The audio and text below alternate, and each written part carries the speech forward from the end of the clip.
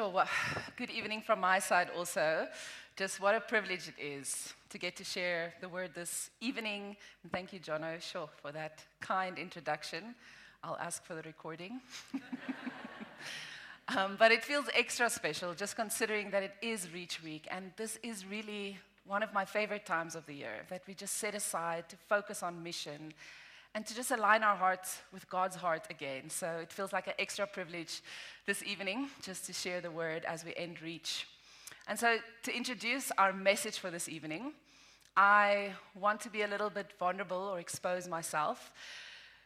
So we live in a world where there's constantly new software programs, gadgets that's coming out all the time to make our lives easier, faster, to add value to our life.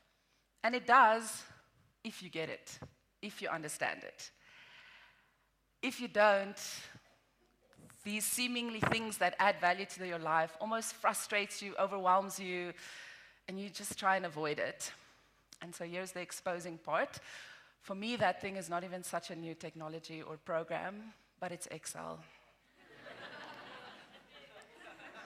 Guys, yeah. When someone sends me something in Excel or asks me to do something in Excel, I literally break out in this cold sweat because I'm so afraid of doing something wrong. The formulas don't make sense, what even? And then you try and merge things and I accidentally delete everything and then I don't know how to get it back and it just overwhelms me. But then someone will come, click, click, formula this, and wow, amazing. It makes sense. It's in such a nice format. Everything adds up. And then I see it. I see the value. I see what it does. But when I have to do it, it's just too hard. And so I've just kind of got to a place where I try and avoid Excel wherever possible. And in some way, that's kind of what happened to this mission that God has entrusted us with. It has kind of become what Excel is to me. Overwhelming and a bit heavy. And so tonight, that's what I want to speak on. I want to speak about restoring joy to the mission. And in doing that, I want us to look at a scripture this evening from 2 Corinthians 5, verse 17 to 21. But before we read the word, I just want to pray for us. Father, thank you for the privilege of just gathering around your word this evening, Lord. We invite you to come and minister to our hearts tonight. Come and speak to us through your words, Lord. We open up our hearts, ready to receive what you have for us. In Jesus' name I pray. Amen and amen. So the scripture reads as follows, 2 Corinthians 5, verse 17 to 21. Therefore, if anyone is in Christ, he is now a new creation. The old has passed away. Behold, the new has come. All this is from God, who through Christ reconciled us to himself and gave us the ministry of reconciliation. That is, in Christ, God was reconciling the world to himself, not counting their trespasses against them, and entrusting to us the message of reconciliation. Therefore, we are ambassadors for Christ, God making his appeal through us. We implore you on behalf of Christ, be reconciled to God. For our sake, he made him to be sin who knew no sin, so that in him we might become the righteousness of God. And so looking at the scripture, there's almost 2 points of summary, 2 themes, 2 things that we can highlight. And the one is, in Christ, we are made new. We are made as a new creation. We are reconciled to God. Become the righteousness of God. And then on the other side, because of this new creation that we become, we are entrusted with this message of reconciliation. We become ambassadors for Christ. So we are made new, and then we receive or are entrusted with this message of reconciliation. And looking at it like that, it seems quite simple, quite easy. We can just highlight it from the scripture to the point where maybe we can even say, amen, there it is. You have been made new, and now you're entrusted with a mission. Thank you. Goodbye. But although it seems easy, or we can highlight it so easily from Scripture, I think if I should ask anyone here this evening, if that is how you see this mission, easy and straightforward, probably say no. This call to be ambassadors for Christ is probably one of the hardest things for us as believers. It overwhelms us, makes us feel insecure, and then we feel guilty, and it burdens us, and we end up just kind of disqualifying ourselves and avoiding it. This call to be ambassadors for Christ kind of became like this black ops special mission that is only for an elect few. There's only a few people who have those skills, who go for this special training, and they can do it. They can do this mission, but it's not for me. It's just too heavy. It's too much, and there's no joy. There's no joy in this mission that we're entrusted us with. And why is that? Why is it that the mission that we can highlight so easily is so burdensome and there's no joy? And if we're brutally honest, it's because we have made this mission about ourselves rather than the one whose mission it is, rather than the one who gave us this mission. We have turned the mission into this labor, into this thing that we work at, we strategize, we unpack. We have made it about our shortcomings, our insecurities, what we're comfortable with, instead of a response to an invitation by the one whose mission it is. We have made ourselves the presidents or the kings instead of just the ambassadors called to represent the one whose mission it is. And then we grow weary and it feels heavy. And it just seems like work. I read this quote in a missionary book by Leslie Newbigin, who is a British theologian but was also a missionary for most of his life in India. And he explains it or captures it so well. He said, "There has been a long tradition which sees the mission of the church primarily as obedience to a command. It has been customary to speak of the missionary mandate. And this way of putting the matter is certainly not without justification, and yet it seems to me that it misses the point. It tends to make the mission a burden rather than a joy, to make it part of the law rather than part of the gospel." That last part, we have made it part of the law rather than part of the gospel. And that's what we've done. We've made it something that we just work at, that we strive at. And I want to be clear with this. I'm not saying that we shouldn't equip ourselves with how to share the gospel, strategize for how we're going to reach nations. That is necessary. That shows valuing the mission. What I'm talking about here is your condition of your heart when it comes to the mission. Is the mission under the law in your view of it, or under the grace and the joy of the gospel? When you think of this mission, does it bring excitement? Does it stir something in you? Or does it just feel like something you wish you can avoid and actually not do? And trust me, I really know the mission is not easy, and we face hardships, we face challenges, we face disappointments on the mission. But when the mission lies under the gospel, the challenges that we face, the hardships that we face, it doesn't move the mission in our hearts. The mission stays a joy. Because we must know this, guys. This mission that God has invited us to, it is beautiful, it's exciting, it's liberating, it's filled with passion. Yes, fails and people, but it truly is the most exhilarating adventure thing we can say yes to in our lives. We must know that. And so I was thinking how best to describe this mission that encompasses all of this, joy, excitement, but also sometimes fear. And the best way to describe it I could come up with was a roller coaster.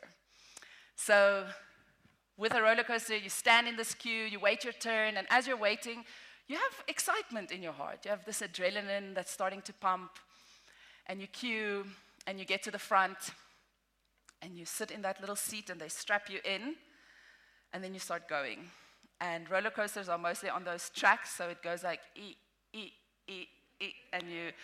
and you start climbing. And as you start climbing, the adrenaline, excitement begins to change just a little bit. You start having a little bit of doubts if this was a good idea. You start looking around and you see how high you're actually going up. And you realize you're not in control. And then you get to the top, that top moment. And then you have a moment where you go, no, this was a bad idea. Where's the exit? I want to get off. And then your face looks like in the previous picture, like that. And that is what you experience. But then you go rushing down, and you get that hole up your maag, those butterflies in your stomach. But before you know it, you're having the most incredible time of your life, hands in the air, experiencing this greatest thrill you can imagine, just like that picture. And it's this exhilarating, exciting, life-filled thing that you get to do. And that is the mission. That is the mission that we are called to. It's the most exhilarating thing that we can say yes to and that we get to be part of for the rest of our lives. Seeing people restored to Jesus, seeing the broken find healing, seeing the orphan find family, the lonely set in community. It is the greatest thing that we can give our life to. And I know I'm going on about this, and I sound very passionate about this, but because I can testify tonight here to you that it has been the greatest joy, the most incredible, life-giving adventure in my life, saying yes to this mission of God. It has taken me across the world, as John has shared. It has taken me to moments of crying in despair over the brokenness of the world, but also dancing in the sea over one girl who gave her life to Jesus and got baptized. I'm passionate about this mission because I know that it has been the greatest thing that I have said yes to. And so maybe you sit here now and you think, yes, you see, Anna, you're one of those special ops people. Those few that should do this mission. You have the special skills, went for that training, and that's why you can do it. That couldn't be the furthest thing from the truth. Jono alluded to it in his intro, but I was a young woman working as a social worker at the Department of Social Development, just doing my job every day. And then I became part of this family, and through discipleship learned about this mission that God entrusted us with. And I said yes, and started making disciples, then going on a 10 days mission, like a lot of you guys have been, a lot of what you guys are doing. And on that mission, God spoke to me so clearly and called me. And in fear and trembling, and if I say fear and trembling, it was literal fear and trembling, I said yes. Not even really being sure what I am saying yes to, but I heard God speak, and I said yes. No special ops training, just a yes. And I had no idea what I was doing. And so on this mission that we went for a year, the first country we went to was India. And I remember landing in India, and we're going out for campus ministry because we're going to engage on campus. And I was nervous, guys, because I kind of signed up to do this mission without really realizing that I'm going to actually have to do the mission. And so we're on campus, and we get put in groups with locals, and I got put in a group with 2 local girls, and I remember thinking, yes, I'm okay, it's fine, I'm just going to go with them, follow them, everything's okay. But to my horror, to my literal horror, as we start walking, they go, we are so excited to learn from you. We don't know how to engage at all. Thank you so much for coming and teaching us. We are ready to learn. I almost passed out. But hey, now you're strapped in. You're on that roller coaster. There's no getting out. So fake it till you make it, hey? And so we go out and we approach the first people. And by God's grace, guys, words came out. The gospel was shared. These 2 local girls later felt encouraged and empowered for them to share the gospel. I had no idea what I was doing, but I just said yes. And then later in Mozambique again, as a campus missionary, having to pioneer campus ministry, I had never done that. How do you even do that? But I remember in the first couple of weeks, being on campus, going to engage, And I had some Portuguese, but zero Bible Portuguese. And I remember going to this girl, Venya, and I sat down with her and I started sharing the gospel with broken Portuguese, having to mix some illustrations in, drawings, which I'm also really not good at, hoping for the best. And at the end, she looked at me and with tears in her eyes, she said, I want to respond. I want this Jesus that you spoke of to be my Lord and Savior. And on the inside, thank the Lord, I didn't do it. I literally had a response where I wanted to say, really? That what I said to you now, it made sense. You understand what I was saying, the gospel. And that's the thing. God doesn't ask us to be special black ops. He just asks for a yes. And in that, God does the most impossible things through our lives. And that is the beauty of the mission. And so now maybe you're sitting here tonight and you say, that sounds amazing, Anna, and I hear you, the mission is great. But if I'm honest, that's not where the mission is in my heart right now. How do we change that? How do we make the mission a joyful thing again? How do we make the mission what we read in the scripture? Those two simple components.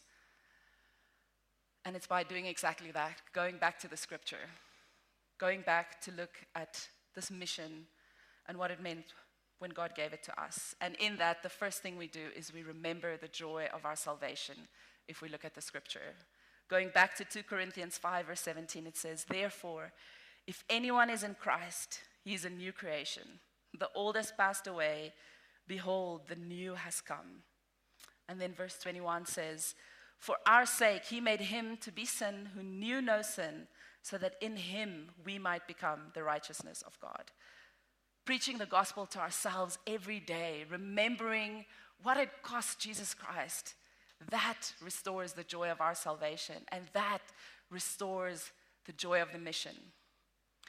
David wrote about this also in Psalm 51, verse 12 and 13. He said, restore to me the joy of your salvation, and uphold me with a willing spirit.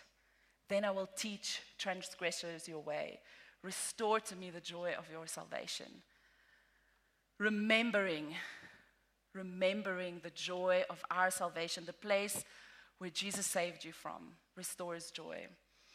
And I often do that. I often think about where Jesus found me as a 17-year-old girl, feeling abandoned by my father, no identity, no worth, and because of that, just getting into the wrong crowd, getting addicted to drinking, smoking, self-harm, just looking for anything or anyone to fill that emptiness, that void that's in my heart.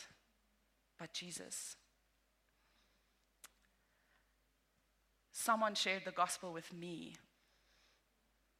And thank the Lord that it changed my life forever. Because when I think about the trajectory of my life and where it was headed and where I would be today, I feel deeply grateful. I feel deeply grateful for the gospel and that someone was willing to be on that mission to share that gospel with me. And that makes me literally say, I would do anything, go anywhere if it means one girl, one 17-year-old girl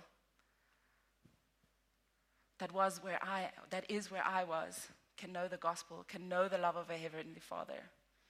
Remembering your salvation, remembering where the gospel saved you from, that restores joy in the mission. That makes us say yes, the price that Jesus paid on that cross. Because the thing is, there's a ripple effect to the gospel. There's an inevitable ripple effect of the gospel in our lives. There's a ripple effect to experiencing that true grace. When we experience it, it doesn't just make us sit and contemplate and talk about what happened to us. No, it makes us want to proclaim it to anyone who will hear. Remembering the joy of your salvation restores the joy in the mission. And then secondly, valuing the eternal significance of the mission. Again, going back to the scripture we read earlier, in 2 Corinthians 5, verse 19 and 20, it says, entrusting to us the message of reconciliation. Therefore, we are ambassadors for Christ, God making his appeal through us. Ambassadors for Christ. Being an ambassador for any country, it's one of the greatest honors. You get to represent that country, that president of that country. And here God is, and he's making us ambassadors of his eternal, everlasting kingdom, making his appeal through us. Guys, God could have done anything to share his gospel. He could have used any mission. He could have spoken audibly to people from heaven. And yet he gave that to us. He gave that eternal mission to us. And what a mission we get to be part of. And is there any greater purpose in life that we can give ourselves to than seeing people restored to God? Is there any purpose greater than that? Is there any human pursuit that will cry or speak louder or echo louder in heaven than this mission that we have been given? And it's important. We need to keep this eternal mission, this eternal picture in front of us, because we so often get stuck in the process and we focus on the process of discipling people, being in the mud with them, struggling, seeing our disappointments, the rejection we might experience, and being stuck in the process, then we lose sight of this eternal vision and our joy is lost. And I read a story again that just explains this, what happens so easily. Someone told it to me, or I read it, I can't remember, but the story goes, there was a guy who walked past the construction site, and he saw them building something big. And so he was curious, so he saw a few workers there, and he approached the first worker, and he asked him, what are you busy with? What are you doing? And the guy barely looks up, and he just says, I'm chiseling stone. And he goes back to work. And so the guy, still curious, approaches the second guy, and he asks him, what are you doing? What are you busy with? And this guy also, he doesn't really look up, and he just says, I'm earning a living. And so still curious, the guy's like, okay, I'm going to give it one more chance. And he goes to one more worker, and he asks him, what are you doing? What are you busy with? But this time, the guy looks up, and he looks him straight in the eye, and with a proud face, he says, I'm building a great cathedral. All three guys doing exactly the same job, working.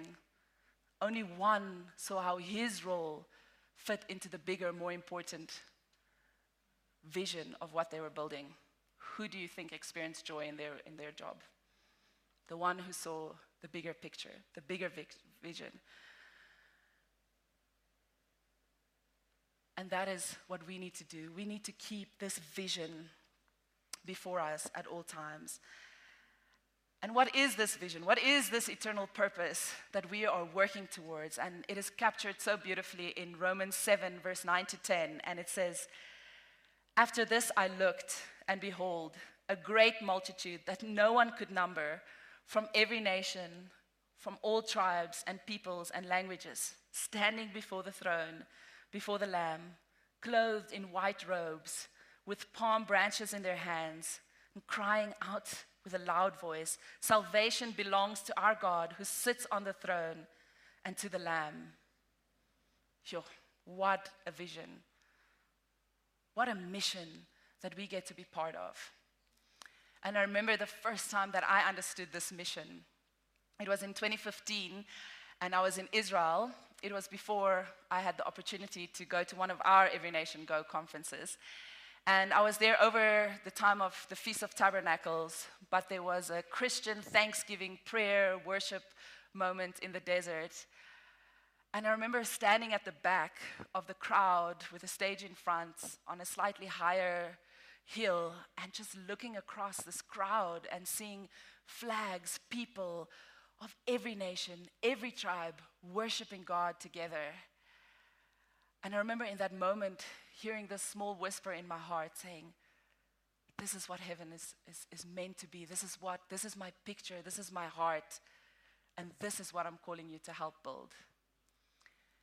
And I remember crying in that moment because of the beauty, but more because of the conviction, because of the honor that I felt that I get to be part of building that picture, that eternal vision that God has for heaven.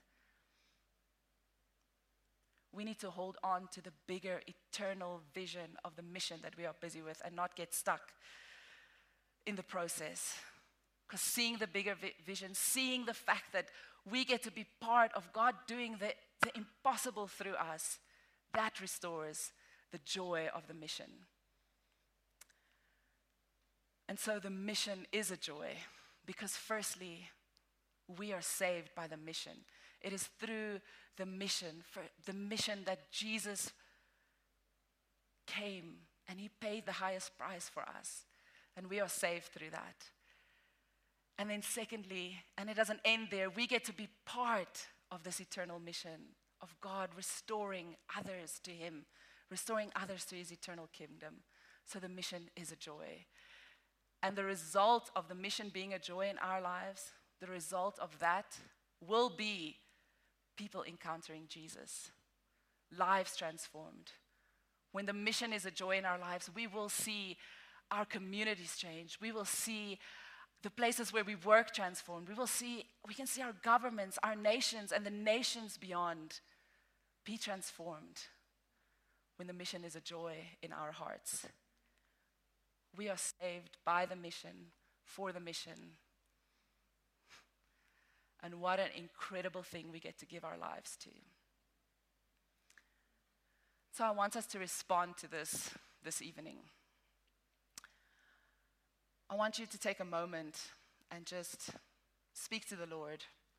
Perhaps you're here this evening and you have never thought of yourself as part of this mission. You've either disqualified yourself because you think you're not good enough, or you've just never seen God's mission as yours. Won't you take a time and just speak to the Lord and ask him to show you the mission that he does call you to be a part of, because all of us have been called to this great mission. And just allow him to show you where he is calling you to in this mission. Or perhaps you're here tonight and you've been on this mission, but you've lost your joy. You've lost the joy in the mission. I want you to take a moment this evening and just lay whatever it is that has caused the mission to be a burden in your life before the Lord. And then just allow him to restore joy by remembering your salvation, by remembering the eternal significance of the mission we get to be a part of. So you can take some time and just personally talk to the Lord.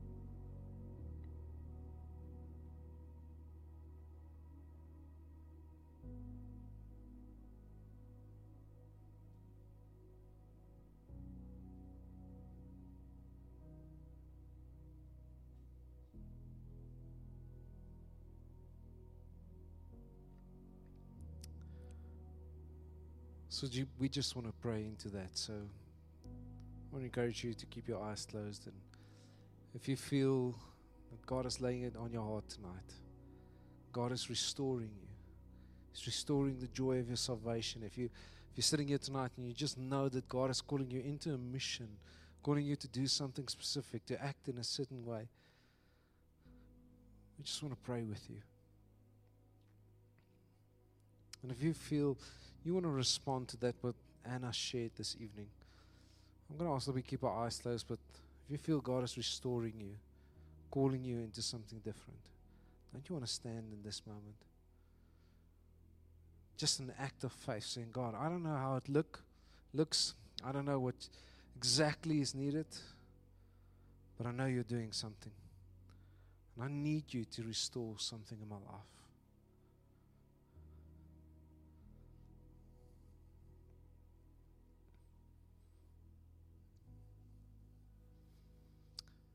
You know what's happening, Lord. You know the restoration that needs to take place in this moment. And therefore we're turning to you, Holy Spirit.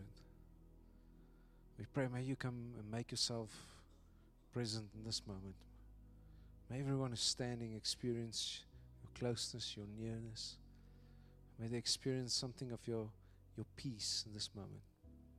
A peace that transcends all understanding. And Lord, I pray that you would fill them. May you breathe over them in this moment and fill them with your Spirit. Ignite their hearts for what you've called them to, Lord. Restore them back into the men and the women that you've called them to be. And Lord, I speak now against any form of unbelief or disbelief, Lord. Any lies that tells them it cannot be like this. It's impossible, Lord. We just stand against it now in the authority of our Lord Jesus Christ, Lord. And we speak your truth over their lives. Your will. We pray that they will experience a closeness and that you would speak to them and that you would open up their spiritual ears to hear your voice so clearly. But Lord, may you also give them the courage and the boldness to follow you. And as they follow you, Lord, as they act out of obedience, may you restore the joy of their salvation. May you restore the mission that you've called them to. For your name's sake, your glory, and your kingdom. We pray this in this moment, Lord. Thank you, Lord Jesus. Thank you, Father, that you are doing something now. Thank you, Holy Spirit, that you are moving. We honor you. Amen.